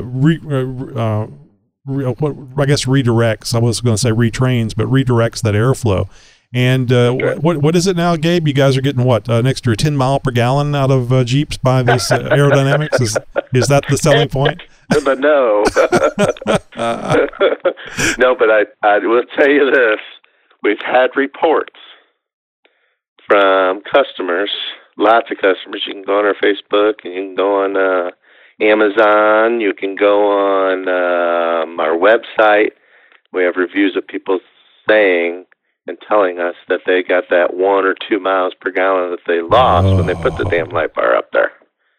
Well, it makes sense because it's more aerodynamic. It is. It's wind drag, Mm-hmm. You can't put something flat in the middle of an angled windshield. That's where all your force is coming through. So,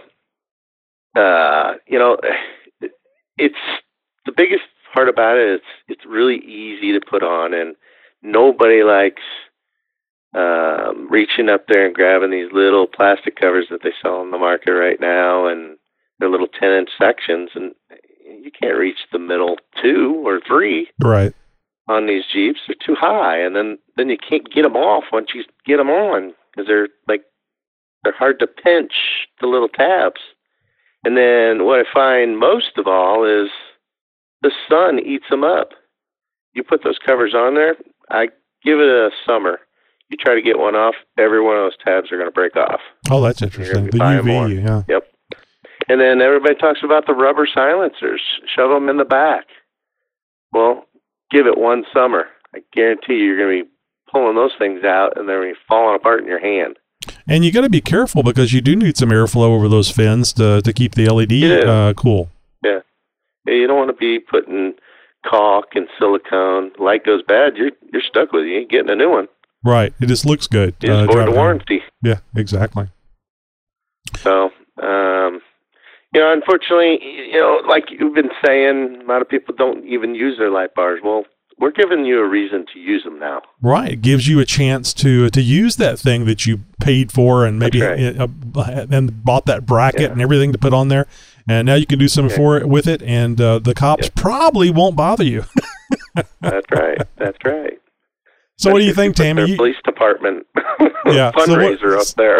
So what do you think, Tammy? You need one of those Merry Christmas ones, don't you? Yeah, actually, I want one that says Jeep Mama. So. Well, you know somebody that does stickers, right? Oh, yeah. Wow, I have lots of decals on my Jeep. I need to get a light bar first, Tony. Well, it's Christmas time, or you're always shopping, doing interviews, aren't you? Yeah, I know. Well, I was bar? shopping too, but I'm like, I really need to buy a light bar first. I didn't even think about the. I remember Gabe talking about this on the last time we interviewed him about the flopping of the top of the soft tops on the Jeep. Right. I that would drive me nuts. That drumming noise would just drive me nuts. Absolutely. Yeah. So something that you guys don't know that I'm just going to kind of leak out there right now. Please. Is I get about 5 to 10 messages on several different platforms daily, and people asking me about the curved light bar covers. Oh, yeah. When are they coming out? There's a lot of Jeep guys out there that have the curved bars, and I'm going to tell you that we will have them hell or high water by summer of next year. Awesome. I'm surprised you guys can even make those, because I would think that would be very difficult to make. We got a team of engineers working on it currently. We've got our prototype going to be shipped out next week. So we're going to get it tested and see what happens. So, man, that's great. That's great news for all those curved light bar folks out there, because I'm sure they have the similar issues that the other ones don't. Oh, and I didn't mention either.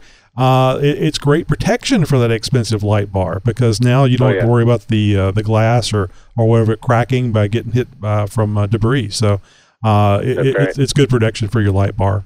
This new curved version, it's going to be a slightly different profile, but it's also going to allow us to make a different profile for all the little shorter bars that everybody's been asking us about too. The bumper bars, the hood bars, even the UTVs out there. I know a lot of the Jeepers pull UTVs to the off-road parks, and they've got the bars on there too. So big things coming. That's all I'm saying. Oh, and I remember asking this the last time we spoke. What sizes do you only have? Like one size, and you cut it down based on whatever size you have. Is that correct? Yeah. So it's the longest light bar on the market that we've found that's straight is a 51.5 inches long. From there, we have it made to where you can trim it down to as short as a 48-inch light with that one purchase. Then we have the 32-inch bar. And then we have the 22-inch bar. Oh, okay. So a lot of the guys run the 22s on the hood for the Jeeps. So now you can match up your smoked light bar up on the windshield to your hood light bar. And how do you go about cutting these things? So it's super simple. It's just like cutting wood. Use a miter saw. Powered miter saw is what I recommend, because you can make a nice straight, clean cut. Take you about 3 seconds to do. I think the longest part is just getting it measured and putting it down there on the saw. Yeah, measuring twice and cutting once. Yeah. And then from there, I mean, it's a nice clean cut. I use a standard, believe it or not, I have like a 20-year-old blade on my saw that I cut with. And it works perfectly, so yeah, I'm changing it anytime soon. Well, there you go, folks. It can't be easier than that. I mean, you make the police happy. You get to use that light bar, and you get to protect the thing after a while, and don't have to listen to it whistling a little tune. That's right. Yeah, I think I made the joke on the email that you guys were going to come up with one that would do Yankee Doodle Dandy on 4th of July, and you'd actually use that whistling for music like they do on the roads. Yeah, right. Well, one thing, but, to all your fans, we're going to have something for every holiday. Great! There's going to be collections of stuff that people are going to want to have special edition stuff. We got big companies signing on with us that want their brand put in. We got some big sponsors for our company coming up with our new build of the Aero X Jeep and a few of the other Jeeps in our fleet. So, you just got to be pinching yourself every day. Like, I'm so glad I'm so glad this light bar pissed me off enough that I had to go fix it. Hey, if my wife was on the phone right now, she'd be saying it's all because of her. Oh, of course. But it is, and that's what you always have to say, Gabe. Yes, dear. She asked me what Yes, I wanted dear. for Christmas. I said, check my Amazon shopping cart. Yeah, exactly. So she got me a light bar. So one thing we didn't do the last time you were on, we didn't have a giveaway, but this time we do have a giveaway. Tell the folks what you're going to be giving them. Yeah, so what we're going to offer up is a clear light bar cover with Jeep Life insert. Ooh. Yeah. It's got some tire treads on it, crisscrossing on each end. And when you light it up, it really looks good. It really does. It's one of my favorites. So this is going to be one, folks, and only one, 50 or 52 inch clear for a 52 inch clear Aerolids cover, like Gabe just said, with the Jeep Life insert. And Gabe, pick a number between 1 and 10. This is going to be what caller wins this. My favorite number would be number 6. Number 6. All right, so the 6th caller enter our voicemail. Just go over to jeeptalkshow.com/contact to get that voicemail number. And let's make them say something, Gabe. They're going to have a little promo thing for you or something. What can we have them say? Let's say Aerolids don't make lights, they make them better. Oh, I think I heard you mention that earlier, and that's kind of like the tagline for AeroX. That's right. So Aerolids don't make lights; they make them better. So that you guys are going to be called. So somebody has to be the 6th caller, right? And Aerolids don't make lights; they make them better.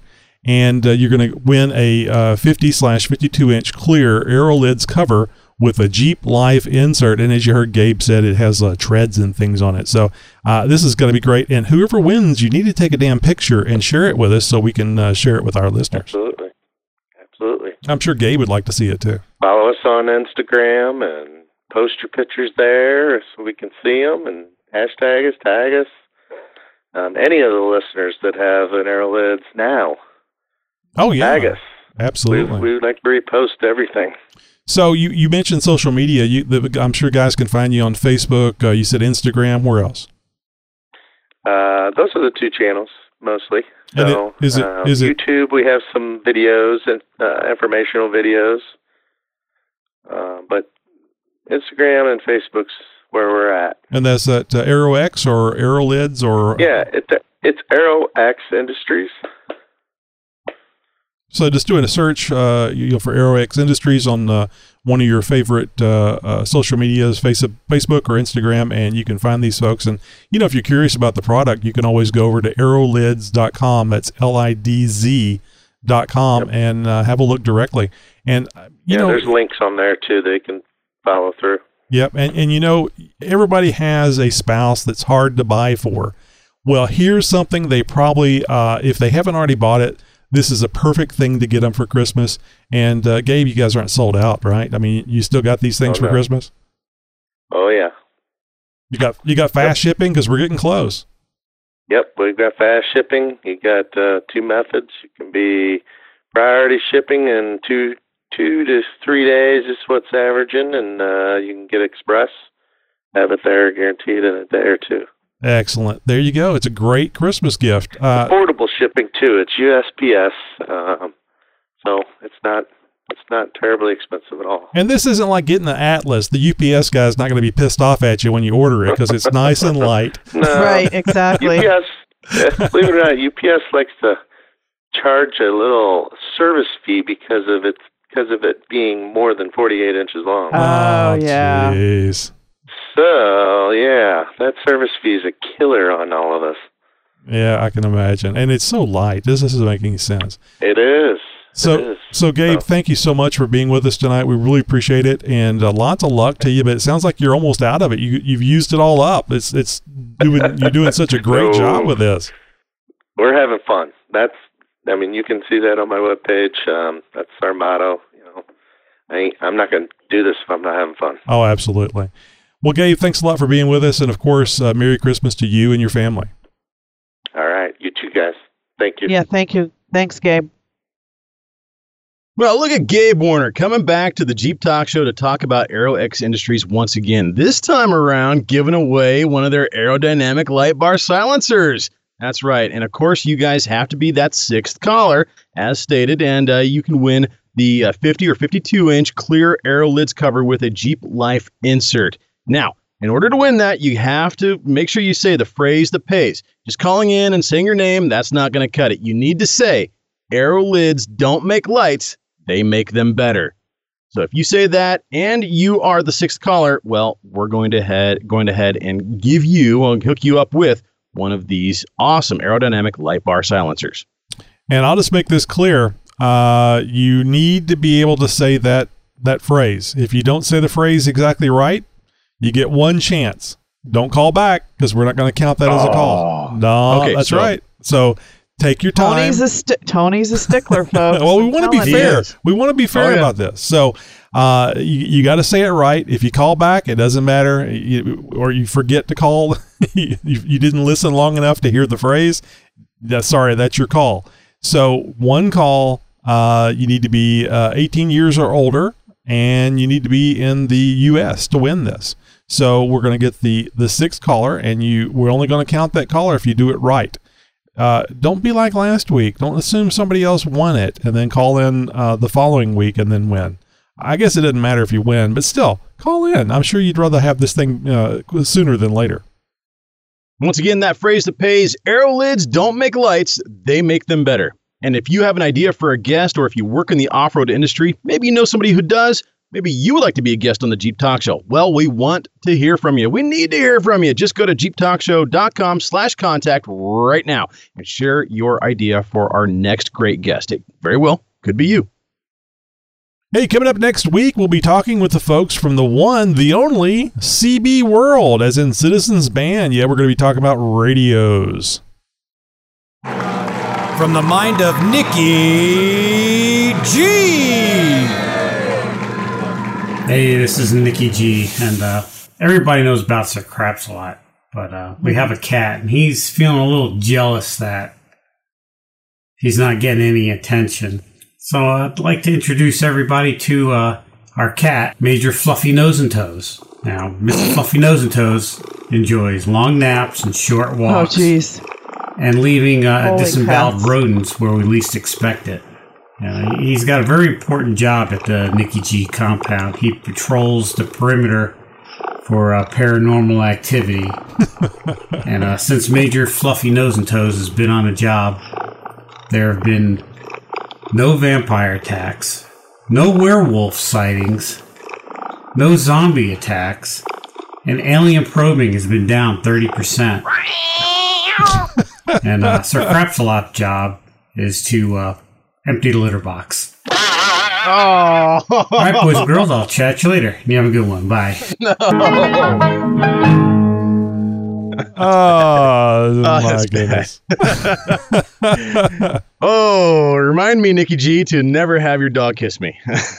Oh, yeah. Do you know where that nose has been? Or any dog. That's right. Okay, class, it's time for a review. Let's check it out. Check it out. It's time for Jeep Mama's product review. Yeah, what is it and why do I want it? So last week I decided I'm going to do things I want for Christmas instead of a product review. Top 5 things I want for Christmas. Yes. Top 5. I don't think there's going to be 5 because Christmas is, gosh. Number 1 is a gong. Couple weeks away. Moving along. So this is something that I don't think, now correct me if I'm wrong, somebody out there, because You can, I know I'm always wrong, because if you can find this for the Jeep Wrangler, a 2015 Jeep Wrangler, I would be so happy.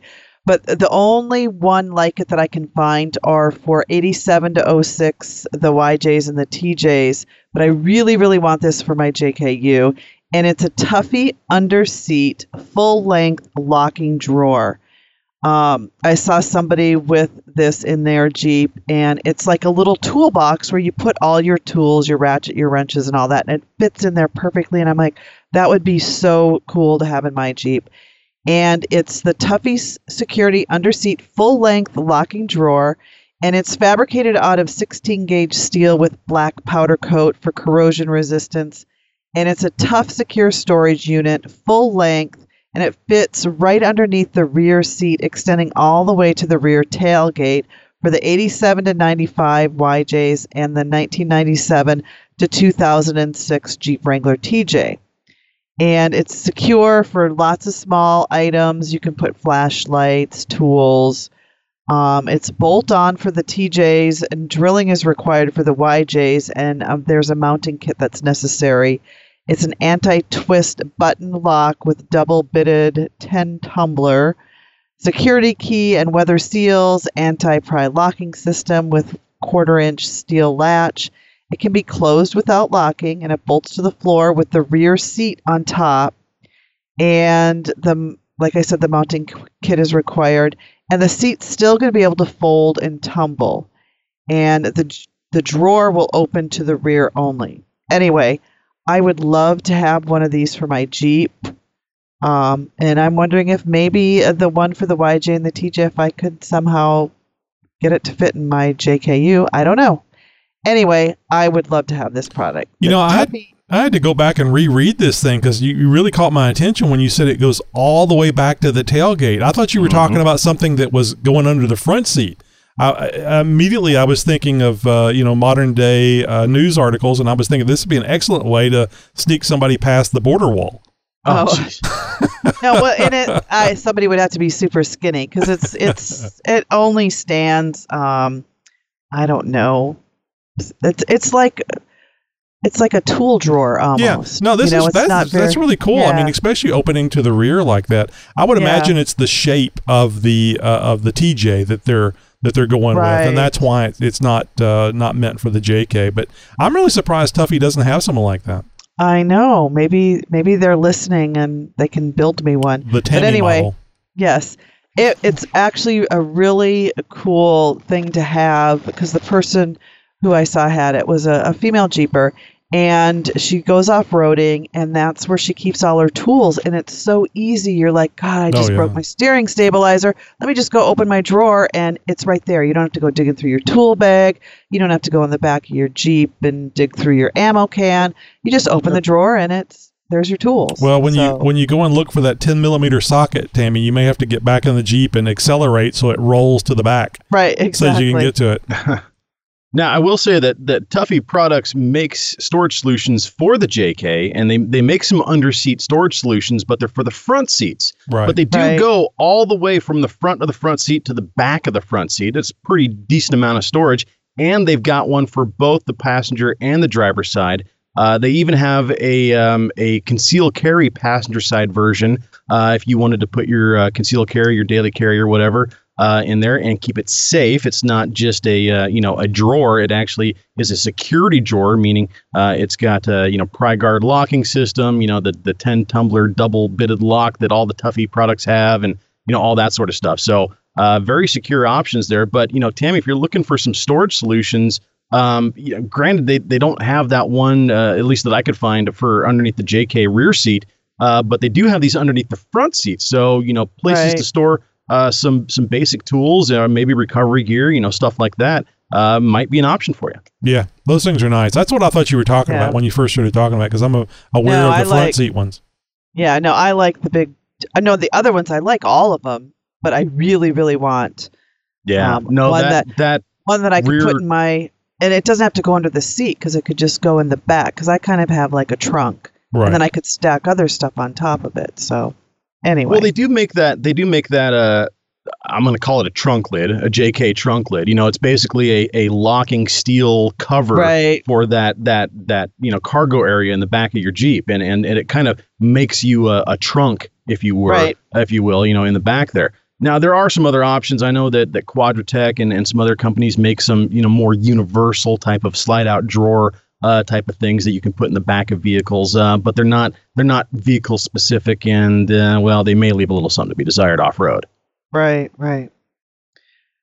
Well, do you have an idea for a product review? Just go visit our contact page at thejeeptalkshow.com and let us know what you'd like to hear about on our next product review. And coming up in a few minutes, we're going to hear about a little something that's happening in your hometown, around the nation, in Wheeling Ware.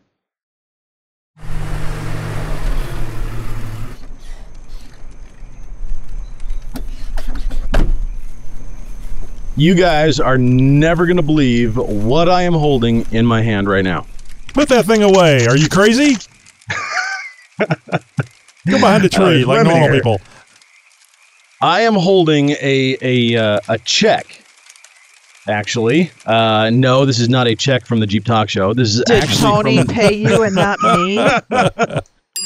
This is actually a check from the Oregon Department of Justice from the Multnomah County. It's to be specific in regards to a case number versus the state of Oregon versus one person who I will leave unnamed. I believe this is the first of many installments of restitution that is coming my way for when my Honda first got stolen many, many years ago. Wow. It was weird. Wow. You see this envelope, and it's got that, the official state looking, envelope to it. It's got, the state seal up through the little window that you can see through. And I'm like, crap. Am I being served? It's like, this cannot be good news. Department of Justice. What the hell did I do now? It's like, did I run a light? Did I get speeding? Oh, great. This is a traffic ticket. What is this? But then I start looking. I was like, wait a minute. No, that looks like a check almost. I open up the envelope, and sure enough, referencing a case number, state of Oregon versus yada, yada, yada, all this stuff. Sure enough, case number matches case number that I have on record for when my car was first stolen many years ago and was involved in a high-speed chase with police, and where the occupant had ditched the vehicle while it was still in motion and outran the cops on foot. And took them on a 12-hour manhunt out in Boring, Oregon. So that was good times there. Well, see, I'll blame the trees for that 12-hour manhunt. It was tree. He was actually found in a tree by a canine unit. So yeah, there you go. So Josh, I got a tip for you, because I'm sure the amount on that check is massive, and you can endorse that straight to McDonald's when you're buying from the dollar menu. Oh God! So at the time, and this was at least 3 or 4 years ago. At the time when, at least the person was about 25 years old, had never had a job, had spent his entire adult life in and out of jail. And I'm thinking, okay, I've got this, $4,000 or $5,000 judgment against him in my favor. I'm never going to see that, And so here we are, like 5 years later, and I get this check from, the Department of Treasury or whatever for, $75. And I'm like, what the? I started doing some research. Oh, yeah. Okay. I know that name. I mean, $75, that's not bad. That'll help you in that $1,000 you spend for fireworks every year. Well, and the guy probably gets his first paycheck as an adult. And he's looking at, and there's, garnishment, big bold letters, something. And the guy's getting like 25% of his paycheck. And it's, it's, I don't know, but I don't know if there's going to be any more of these. He probably saw that he's not getting his full paycheck. And so he's like, well, screw this whole working thing. I'm going back to crime. And right at Christmas, Josh, this is not a feel good story. You taking money out of somebody that's trying to make an honest way. You're going to go that route.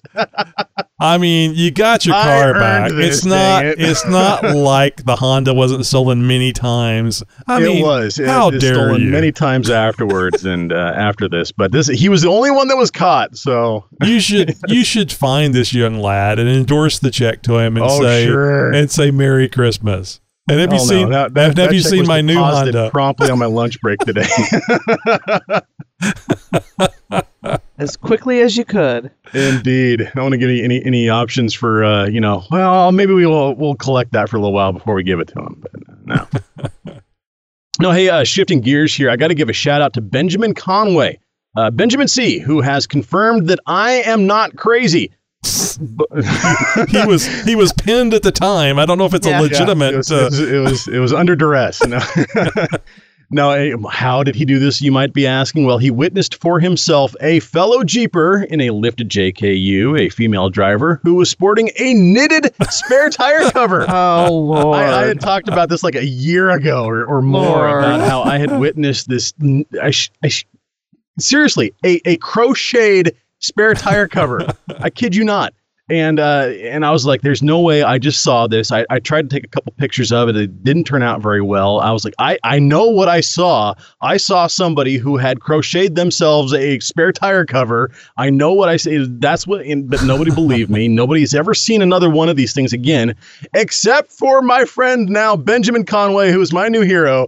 And he has confirmed that these things do exist. Thank you, Benjamin, for writing into the Jeep Talk Show and sharing your experiences. Well, you know the meme. It shows. There's a meme, yeah. It shows that, and it says, "When Grandma knits you a tire cover, you put it on the tire." That was probably that one. Oh man, if you Scotch guard it should be okay. Right. So I'm curious to see what his looked like. Mine was pretty much rainbow, but Shocking. Oregon. Go figure. Shocking. Yeah. So I want to give a shout out to Dan Cole at the 4x4 podcast. Yeah. How much is he paying you? No, well, I don't know. He actually asked for my address, and I'm like, "What did you find my D-ring?"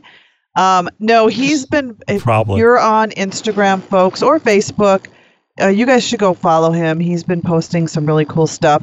But I just wanted to thank him because he has been posting this stuff. And he's like, follow these guys for more off-roading podcast goodness. And he puts at Jeep Mama. So he's helping to get me followers on Instagram. So I just wanted to thank him, just do a little shout out. And folks, if you are on Instagram, you should go follow me and go follow the 4x4 podcast. So anyway, pretty much that's it. Just been doing a lot of shopping and working on my blog posts from when I was in New Orleans. I'm doing a series of 4 of them, and I have so far posted. Yes, I did my time. Oh, 5. Shoot. Oh, now you have a thing, Tammy. Now I'm you have a thing. Why do I have to remind you? Tammy. You have this gimmick. It's 5 times. I know.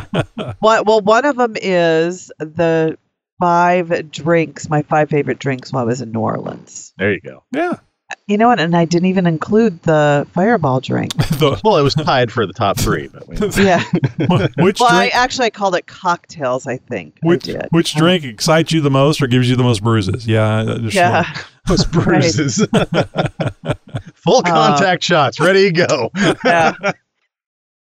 So anyway, just been busy doing that stuff in my Tammy, videos. Do you have any wheeling trips planned? I know that you've been wheeling out a little bit more than I have lately. I know you've got some stuff on the radar. Do you have anything coming up the rest of December or January? I'd like to get back to Rush Creek in January. I've been so crazy busy. I haven't been wheeling since Women's Wheeling Day, which was, I think that was the middle of September. Can you believe that? No, I can't. I know. Well, this time has gone by so fast. I think the New Orleans trip kind of threw a wrench in my plan. Yeah, that makes sense. Yeah, because I was saving money for that. And actually, one of the guys from Carolina Trails Off-Road, he's the guy, that Mitchell, he's the one who spotted me up that really scary incline. He's the best spotter ever. Anyway, he's in the military, and I think he's serving overseas right now.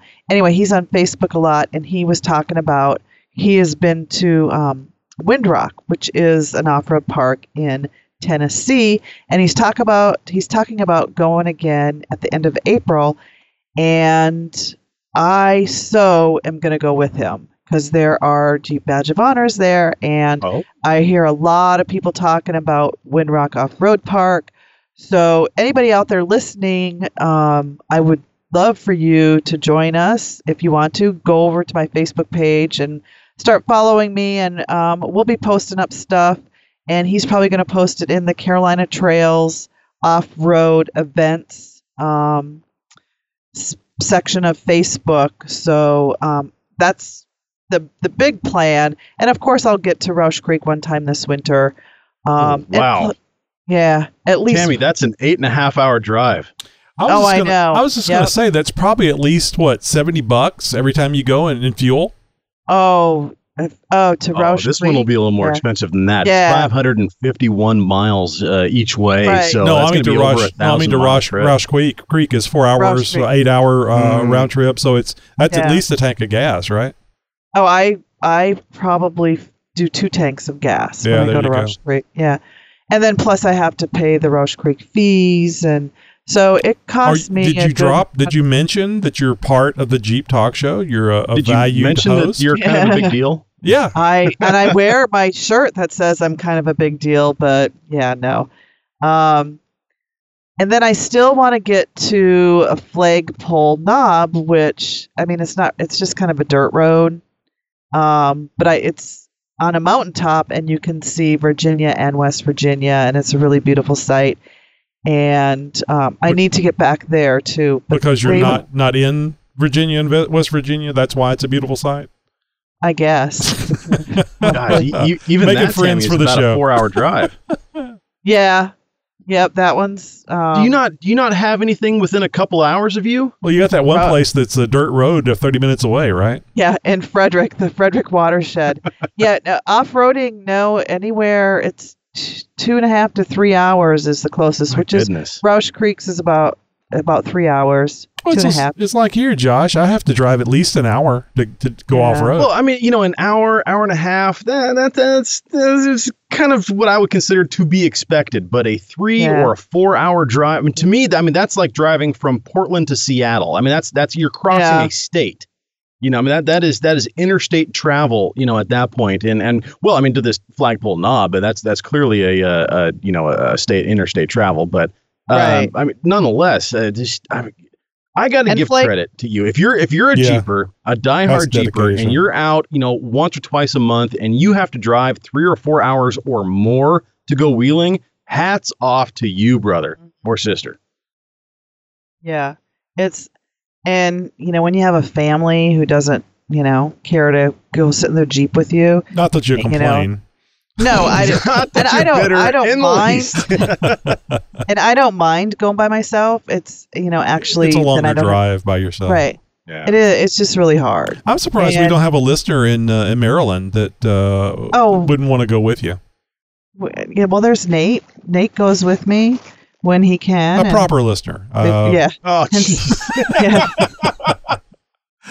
I was actually thinking, love, Nate, much love. I was actually thinking of a lady Jeeper or a wannabe lady Jeeper that might want to experience the off-road life before they, took their Jeep off the road or maybe even purchased one. So that'd be a great opportunity, and you could be the calm one and listen to them scream and cuss because of wanting fear of dying. I kind of did that during Women's Wheeling Day when we trail guided a bunch of women who have never been off-roading. That was a really cool experience. I can see Tammy in 5 years trying to train, help bring women into the fold, and they're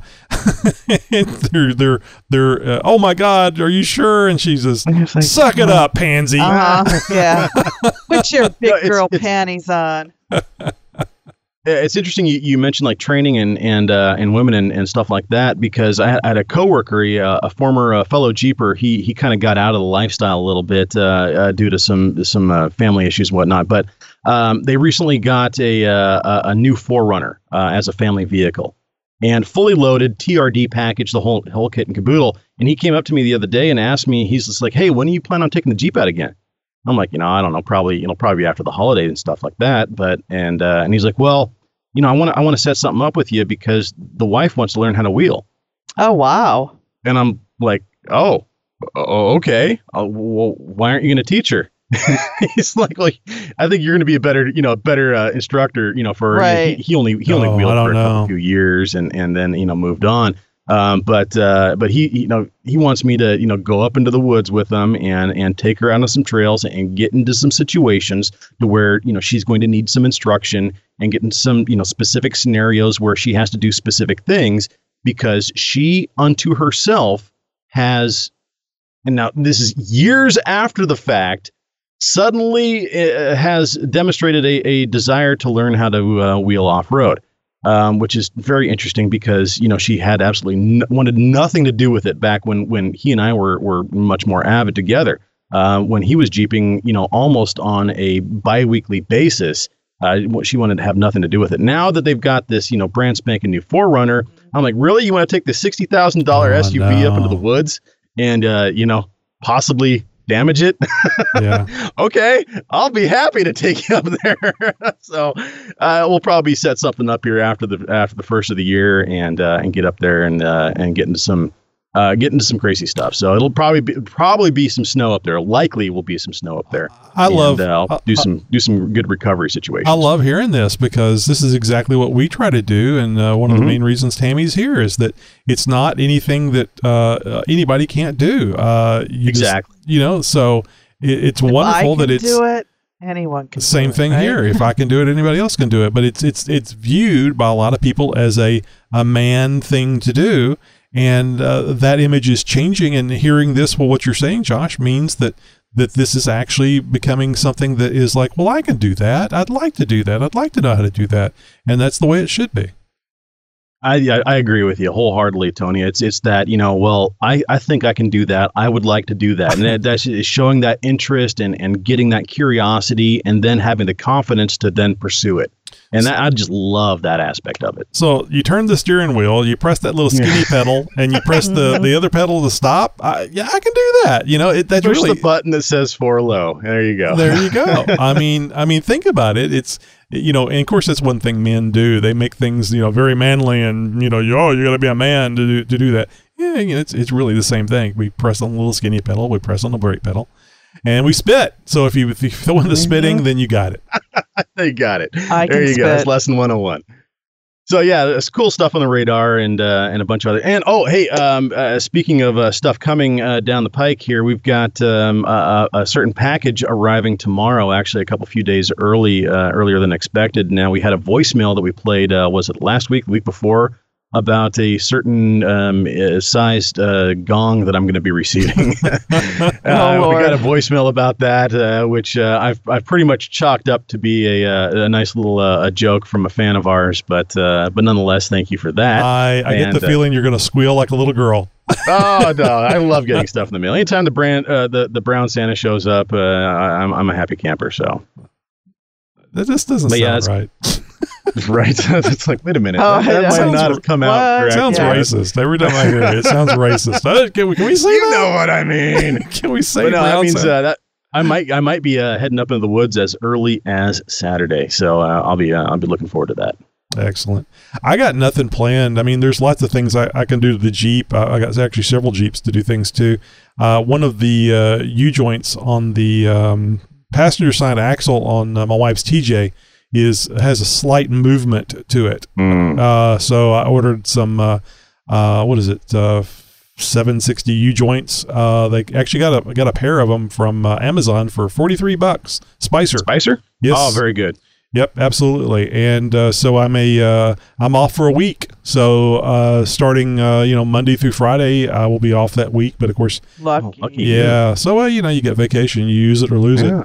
So hopefully I'll get out there and pull those axles out and replace those U-joints. And don't want to call from the wife saying no. the Jeep is making a horrible noise and it gets worse as I try to drive faster. And I can only turn one way. It turns the other way by itself. So nothing a lot planned, but just going to take a little time off and get ready for next week's show and have a lot of fun listening to all the voicemails we're going to receive. People trying to win the Aero X light cover. Well, you guys want to join in on the Campfire Side Chat? Crack a beverage, pull up a chair, join us, and have some fun. Go to jeeptalkshow.com/contact and find out all the ways you can reach out to us and join in on the fun.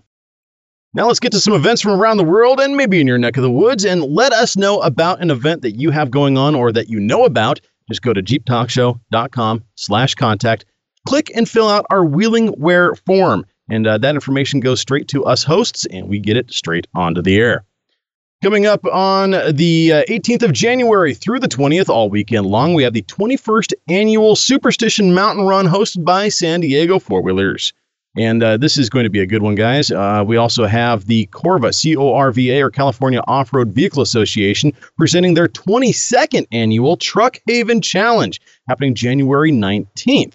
And this is a big one, folks, Dakar Off-Road Race. This, you guys know about some of the other ones. This is one of the ones that have been around for a very long time. Very, very big. Happening in Peru, January 6th through the 17th. This is a very big event, and we'll have links to these events as well as any others that we've ever mentioned. For more information on these or any of the other events that we've ever mentioned here on the show, well, just go over to jeeptalkshow.com and click the notes for this episode. You can find out all the links to get all the information you want. That's it for the show for this week, fellow Jeeper. Until next week, don't forget we're on Twitter and tweeting all the time, so be sure to follow us at Jeep Talk Show. And as always, thank you for listening to the world's most downloaded Jeep podcast. Jingle bells, nothing. I could hear that fat bastard coming a half mile away. Of course, if I was being whipped as hard as them four reindeer were, I'd probably make an awful racket too. Still, I think there'd be some sort of common decency. I mean, it was 3 o'clock in the morning, for crying out loud, and my hangover was not prepared for his particular level of merriment. Podcasting since 2010. Hey, not ready for the show to be over? Well, we can understand that. Now you can hear more Jeep Talk Show goodness by installing the Jeep Talk Show app. Just go to Apple or Google Store, search for Jeep Talk Show, and hit that install button. Not only will you have the latest episode, but our entire library of shows. Plus, and only on the Jeep Talk Show app, you'll have access to bonus content. Look for the bonus content icon on the Jeep Talk Show app and hear what goes on after the interview and after the show.